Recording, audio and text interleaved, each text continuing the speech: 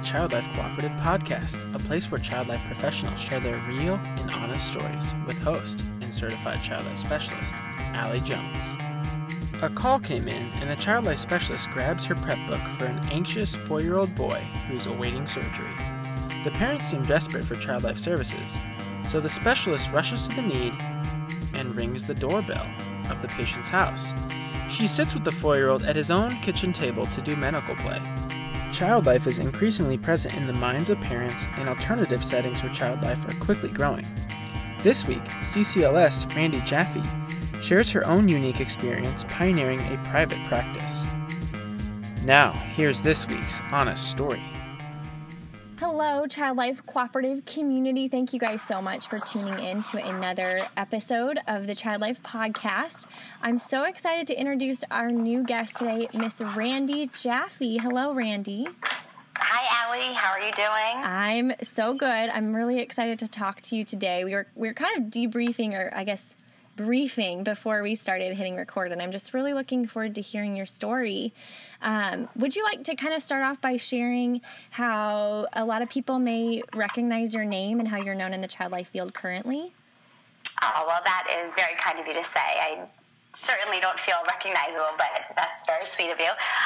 So I currently have a private practice in the field of child life. It's called Kid Cope Specialist, and I'm actually just today celebrating my 1-year anniversary of my thank you, of my private practice. And before that, I was a child life specialist at NYU Hospital for Joint Diseases, which was a rehab facility. So I decided to begin my private practice after my daughter was born, and I was taking her to her 4-month well visit, and the nurse there said to me, okay, well, just lie her down and hold down her arms and her legs and we'll give her shot. And I kind of giggled and said, oh no, I'm actually going to hold her in a comforting position and I'm going to feed her immediately afterwards, and there's no need to hold her down. And she gave me a look like, are you kidding me? My goodness. My husband was in the room and kind of shot me a look like, come on, don't give her a hard time. And, as I'm sure every child life specialist / parent knows, you walk into any medical appointment with your child as 50% parent, 50% child life specialist, and there's just no way that you're going to let your child be treated in a way that isn't sufficient for you. So I said to the nurse, I understand that this is, this might be what you're comfortable with, but I'm not comfortable with that. As my 4-month-old, I know she's not a fidgety baby. There's no reason to hold her down. She's not in a developmental place where she needs to be held down. And she said, well, I'm not willing to risk my medical license if she flinches and if the needle, goes rogue and it hits me or hits her. And I said, okay, well, can you find me another nurse who's willing to, work with us? And she did, and it went swimmingly. She was held in a comforting position.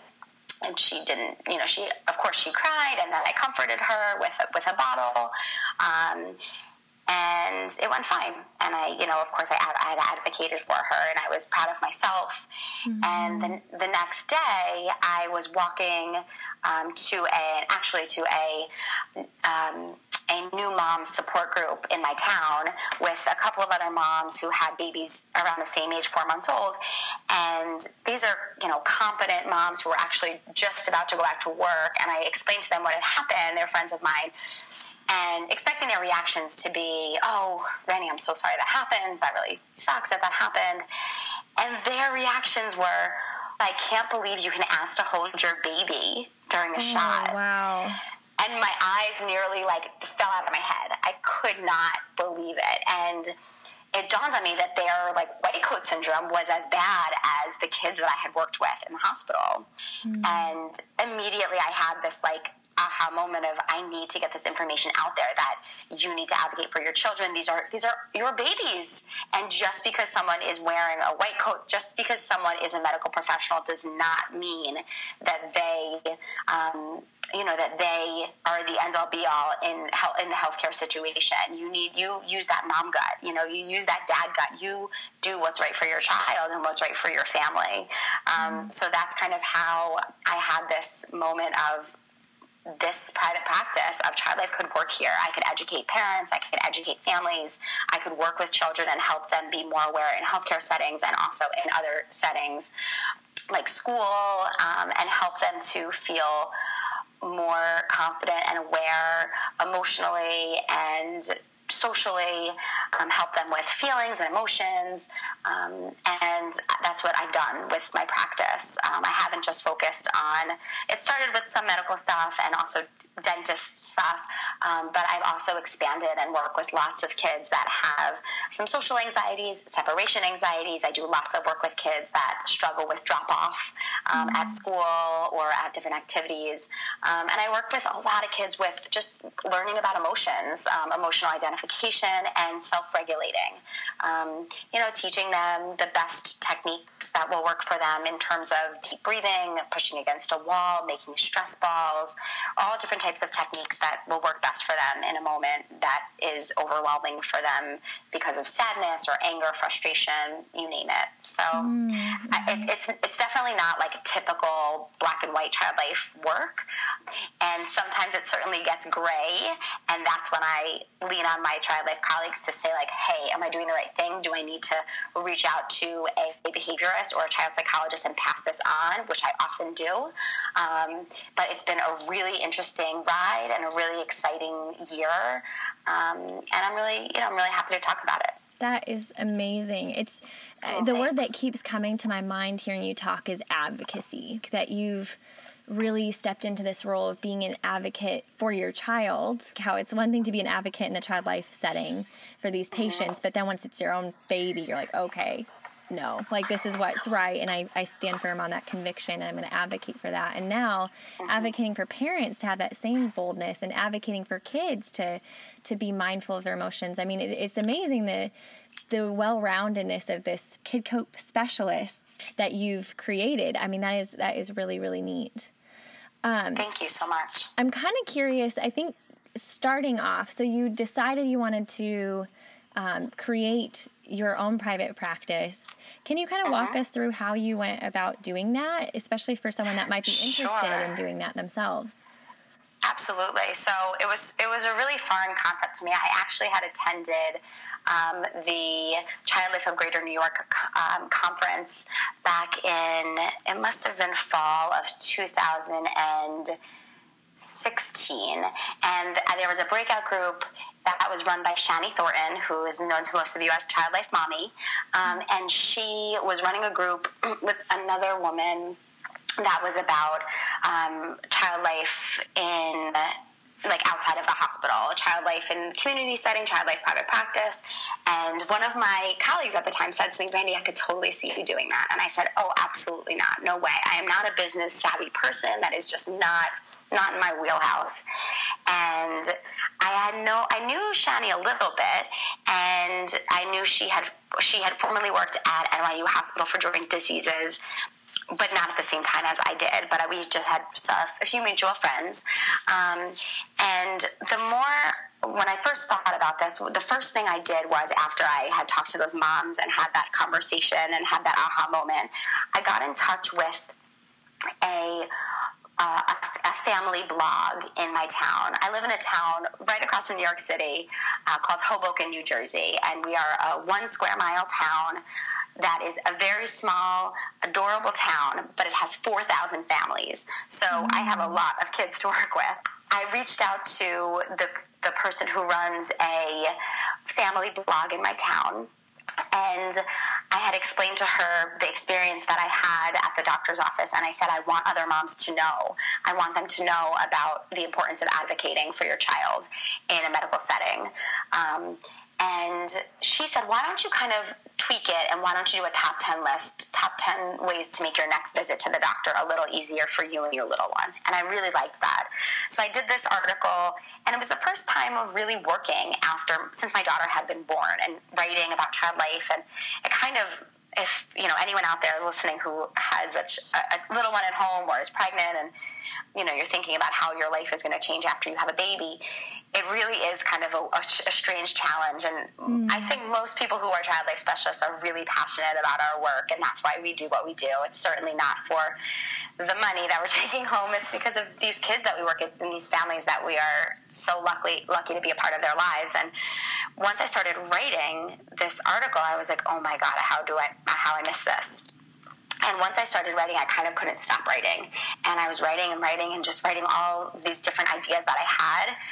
And the more I wrote, the more I realized there's something here. I could do something with this. And I started researching the amount of private practices in child life there are in the country. Right now, I think it's about around 60, somewhere like that. So it's still really low. I know there's a lot of work that the ACLP is doing to further legitimize the private practice and private practice work, and also the community-based child life, and figuring out a way for us to be reimbursable through insurances. So there's a lot of good work that's coming around the pike, which is fantastic.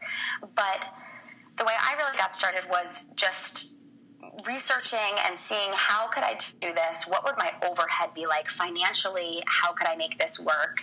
And who would be my go-to person? So I reached out to Shani and I said, hey, would you have like a little bit of time to give me, and could we set up a time to talk so I can pitch this idea to you and you can tell me if it worked? And she said, yeah, I think this could really work. And I got to ask her a bunch of questions, and she was so generous and really told me, like, these are the things you have to set up. Here are the things that are going to work. Here are the things that won't work. Was really honest with me. And I really just took that, and I just started writing and doing things that, I thought would work in my town and in my community.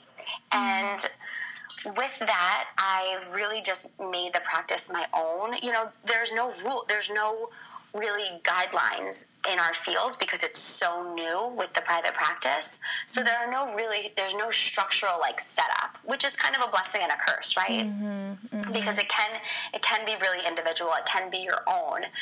I touched on this a little bit before, but how do you know when a child or a family is appropriate for a child life specialist, and how do you know when it's not? Right. So when I talk to a parent for the first time, the very first thing I do, because let's face it, a lot of people don't know what child life specialists are, I explain what we do and how we do it, and I outline how I might be able to help their child. I then describe what will happen during the first session, which of course will be rapport building and different types of play. And I also highlight the fact that there is a possibility that, of course, I might not be the right fit for their child. Perhaps this will be someone that could be better suited for a behaviorist or a child psychologist or a therapist. And I'm very open about that. And the very first thing that I say to parents is, I do not want to waste your time or your money. If this is not going to be a good fit, I will be the first person to let you know.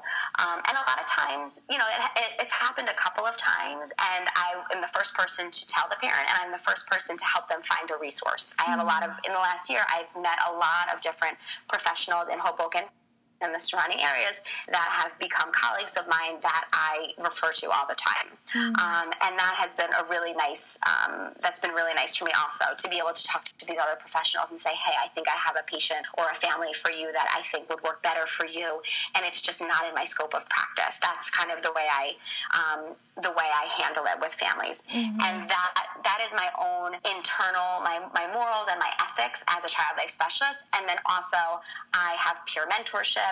I speak with other child life specialists constantly, and I'm always doing my own checks and balances, of course, which all of us as child life specialists always do, whether we work in the hospital or outside. The difference is when you work outside the hospital, it's your own responsibility to keep up with that.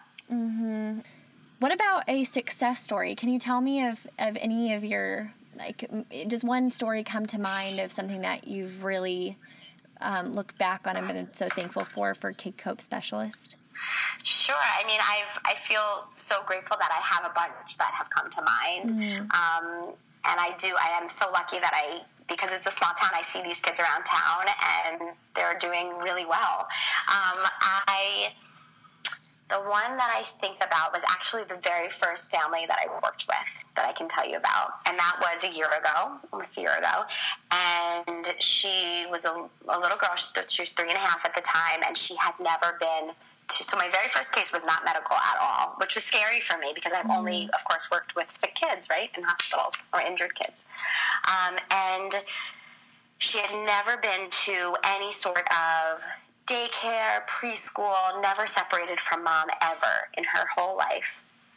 And she had a little brother who was about 1 at the time, and there was zero preparation.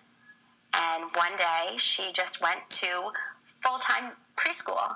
She went from never doing anything without her mom to going 5 days a week, full day daycare. Oh. So of course, like no preparation, nothing. So obviously it was like meltdown city. It was just terrible for everyone. It was terrible for mom, for her, for the teachers. Like it was very bad. And mom had found my information and reached out to me, and we just started with very basic learning about emotions, learning about feelings, and I taught her basically how to share her feelings in a safe and healthy way, and how to self-regulate and how to express her feelings. And in addition to helping her to regulate her emotions, a huge thing was that she was not prepared for this change. And so that was obviously extremely upsetting to her.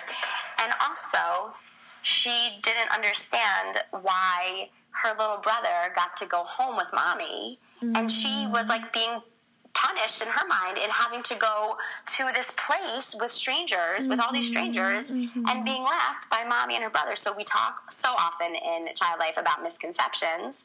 This was a huge misconception. She was going to a totally foreign place with people she didn't know, being dropped off for a way too long period of time, in my opinion, and having to eat food that she never ate before because the school provided lunch. So all these foreign, strange things were happening at the same time to a 3.5-year-old. And she had, she was 3. She turned 3 right before school started, and there were some kids turning 4, like in a couple months. So she was way early developmentally and in the class. So a lot of what I did was also like reverse preparation. You know, in Child Life when they say like, even if you missed the procedure and you didn't get there in time to like prep them for an IV, it's still better to go in after and help with like the reconciliation and help the child to cope afterwards and talk to them about what happened. It's like reverse prep almost. That's kind of what I did. Like I helped her to understand and reverse prep her to kind of help her to see what was happening and why she was going to school and why her little brother wasn't going also and why mommy was going home with her brother. And I made a social story with her. So sometimes what I do also is like take things from other interventions. Like I'll take something from like a behaviorist, like I know it's or speech, right? Like a speech pathologist will do like a social story. I love social stories. I do them all the time with kids. So we made a whole story about how this little girl went to school for the first time, and I drew her in the story and what she did every single morning. I also had mom, we made a calendar, a schedule of what she does Mondays, Tuesdays, Wednesdays, Thursdays, Fridays, and so she knew she was more prepared for what was going to happen each day, that, today is a school day, today I go see Miss Mary or whatever. So I really introduced mom to preparation and expectation setting. So she became more scheduled, and she kind of craved that schedule a little bit more. So it turned out to be so much better, and I still get messages and emails, pictures from the family saying how well she's doing. The mom actually just messaged me last week saying first week of the second year of preschool, and she was a little bit nervous, but she was able to say, "Mommy, I feel a little scared," which is huge for a 4-year-old, right? Mm-hmm. So, and so she's come such a long way, and that's kind of it's the longest kind of case that I've had so far, which is, really great. That is so sweet. Thanks. And then I also have other cases that, like, I see kids once, and that's it. Like, I saw a kid 2 weeks ago who was a 4.5-year-old. She was having a blood draw for the first time. I did one session with her to prepare her, and she was awesome. She was a rock star. She did phenomenal. And that's it. I hopefully won't ever see her again unless she has something else medical, but, like, that was it. So I'm also really enjoying doing things like that, where it's like a one and done.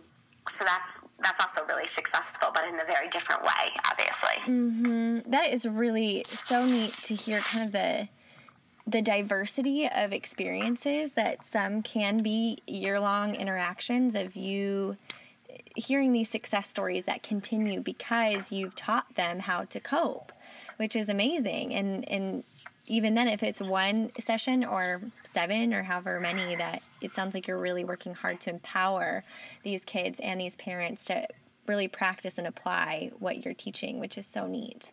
Yeah, thank you. And nannies, too. Don't forget that. Oh, yes. So I really do a lot of work with nannies, because there are so many families who, the parents work during the day and the nannies take care of them either all day or from when the child gets home from school till dinner time. So I work with a lot of nannies, too, who, it works really well because they're learning really great skills, and even if they go to work for another family, that's the skill that they can bring to the next family. Wow, that is awesome. Mm-hmm. Yeah. That is really cool. I didn't realize that you also work with them too. That's very, very helpful. Randy, we are quickly running out of time. It's crazy, but I'm very chatty. No, I love it. It's so awesome. And I feel like I still have so many other questions, but I would love to transition to our What Would You Do segment. So you have so much knowledge about working with kids, helping them sort through their emotions. I'd love to ask you a little scenario and see what would you do. This one is going to be kind of taking it back to the hospital setting. So a 4-year-old has leukemia, needs to come to the doctor for frequent blood draws and doctor exams. When he arrived, he can be heard screaming and yelling and wailing in the waiting room for every single visit. He knocks chairs over, he pushes books off the shelves, and swears loudly for all to hear. Meanwhile, his dad sits quietly by and shares that he feels helpless and that nothing can be done to alter the child's behavior. What would you do, Randy?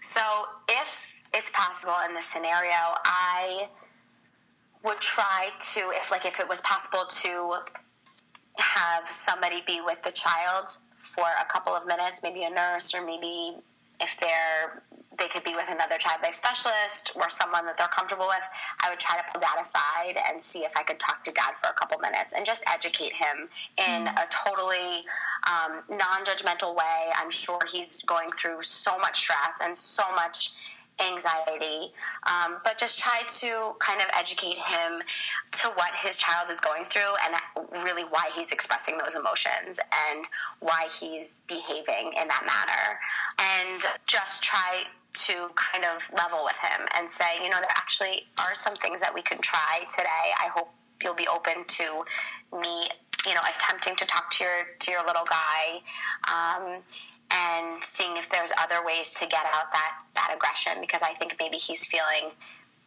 maybe angry, and hopefully Dad will be open and we'll talk a little bit.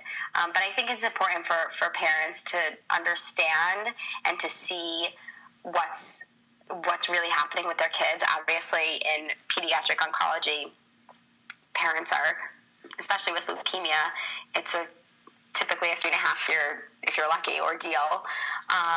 And they're living in the hospital so often and back and forth to clinic that it's probably the most stressful.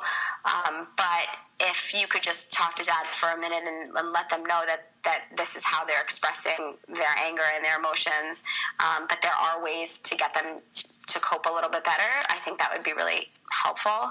And then once I had the child, I could talk to the child, I think I would see if they would open up and see just if I could do some, if I knew the child, if we already had a rapport, I would maybe say, you know what, it seems like you're having a pretty bad day. And I think I would have a bad day too if I knew I had to come here, because maybe when I get here, I know that means that my port is getting access, and maybe that's not something I like very much. And maybe I would, I don't know if this kid has a doll that has a port, or is totally anti-port and like doesn't want anything to do with the port. But, you know, if there's any possible way for him to feel any sort of control, that's what I would focus on, because I think with so many oncology patients, control is the issue. That so much is being taken away from them, and if they can be part, the more they can be part of the entire process and everything being done to them, and if they can do a little bit to themselves, I think that's huge. So even like flushing the port, like even pushing that syringe in, that simple act of their thumb just pushing on that back of that syringe is huge.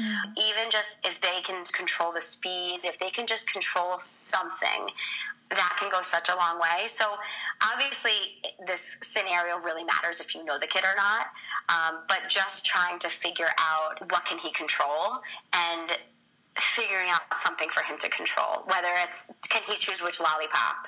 Can he choose which lollipop he gets to suck on while he's getting his chemo? Can he choose? What can he choose? And really trying to just break down those walls and try to get to see what he's so mad about, and then seeing if you can do an anger activity with him. So does he want to shred up a million pieces of paper and throw them all over the place? But try to get him to express that anger in a safe and constructive way, but also really trying to educate dad. Oh, you know, I love the way that you, with your approach, that it sounds so humble, of really trying to come and meet them where they're at. Like I love how you mentioned educating dad, but in a non-judgmental way, that you're coming as a specialist, but also as someone who's really for him and on his team and on this kid's team, which I think is really delicate when you're working with parents that are overwhelmed. And so I love that answer. Thank you so much for sharing, Randi. Sure. And now it's time to switch gears and close with our Rapid 5 segment, which is a little different, but 5 quick, brief answers. Are you ready? Okay. I'll be brief. Okay.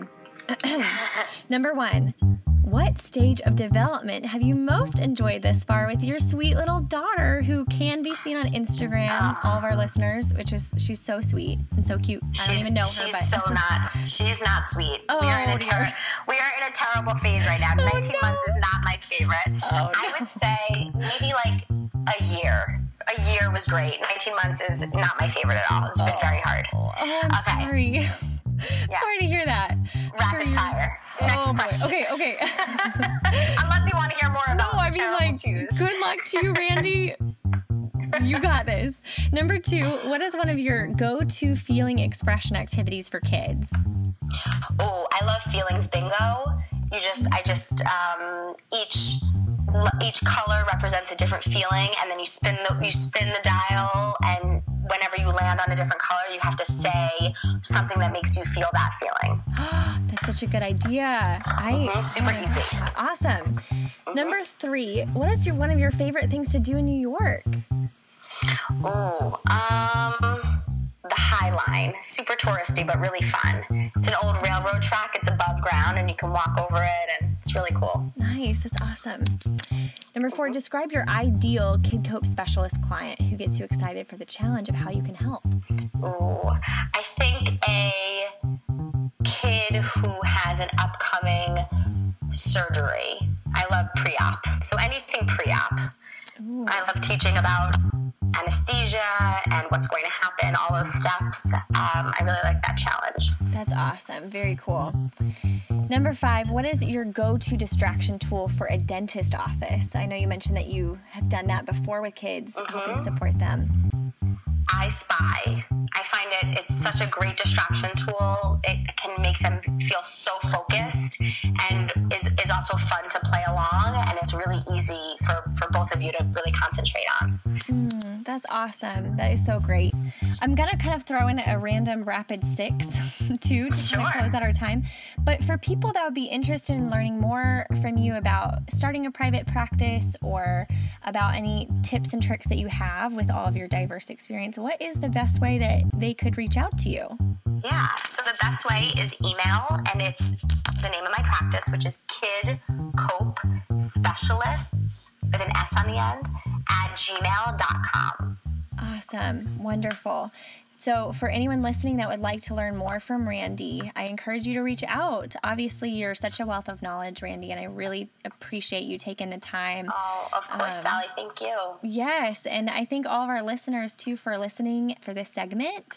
Be sure to follow us on Instagram. Be sure to also follow Randi on Instagram, Kid Cope Specialists. Give us a shout, and until next time, in the meantime, may we all lean into the mission of the Child Life Cooperative by learning through reflection, uniting for support, and equipping students. Thanks so much, and thank you again, Randi. Thank you.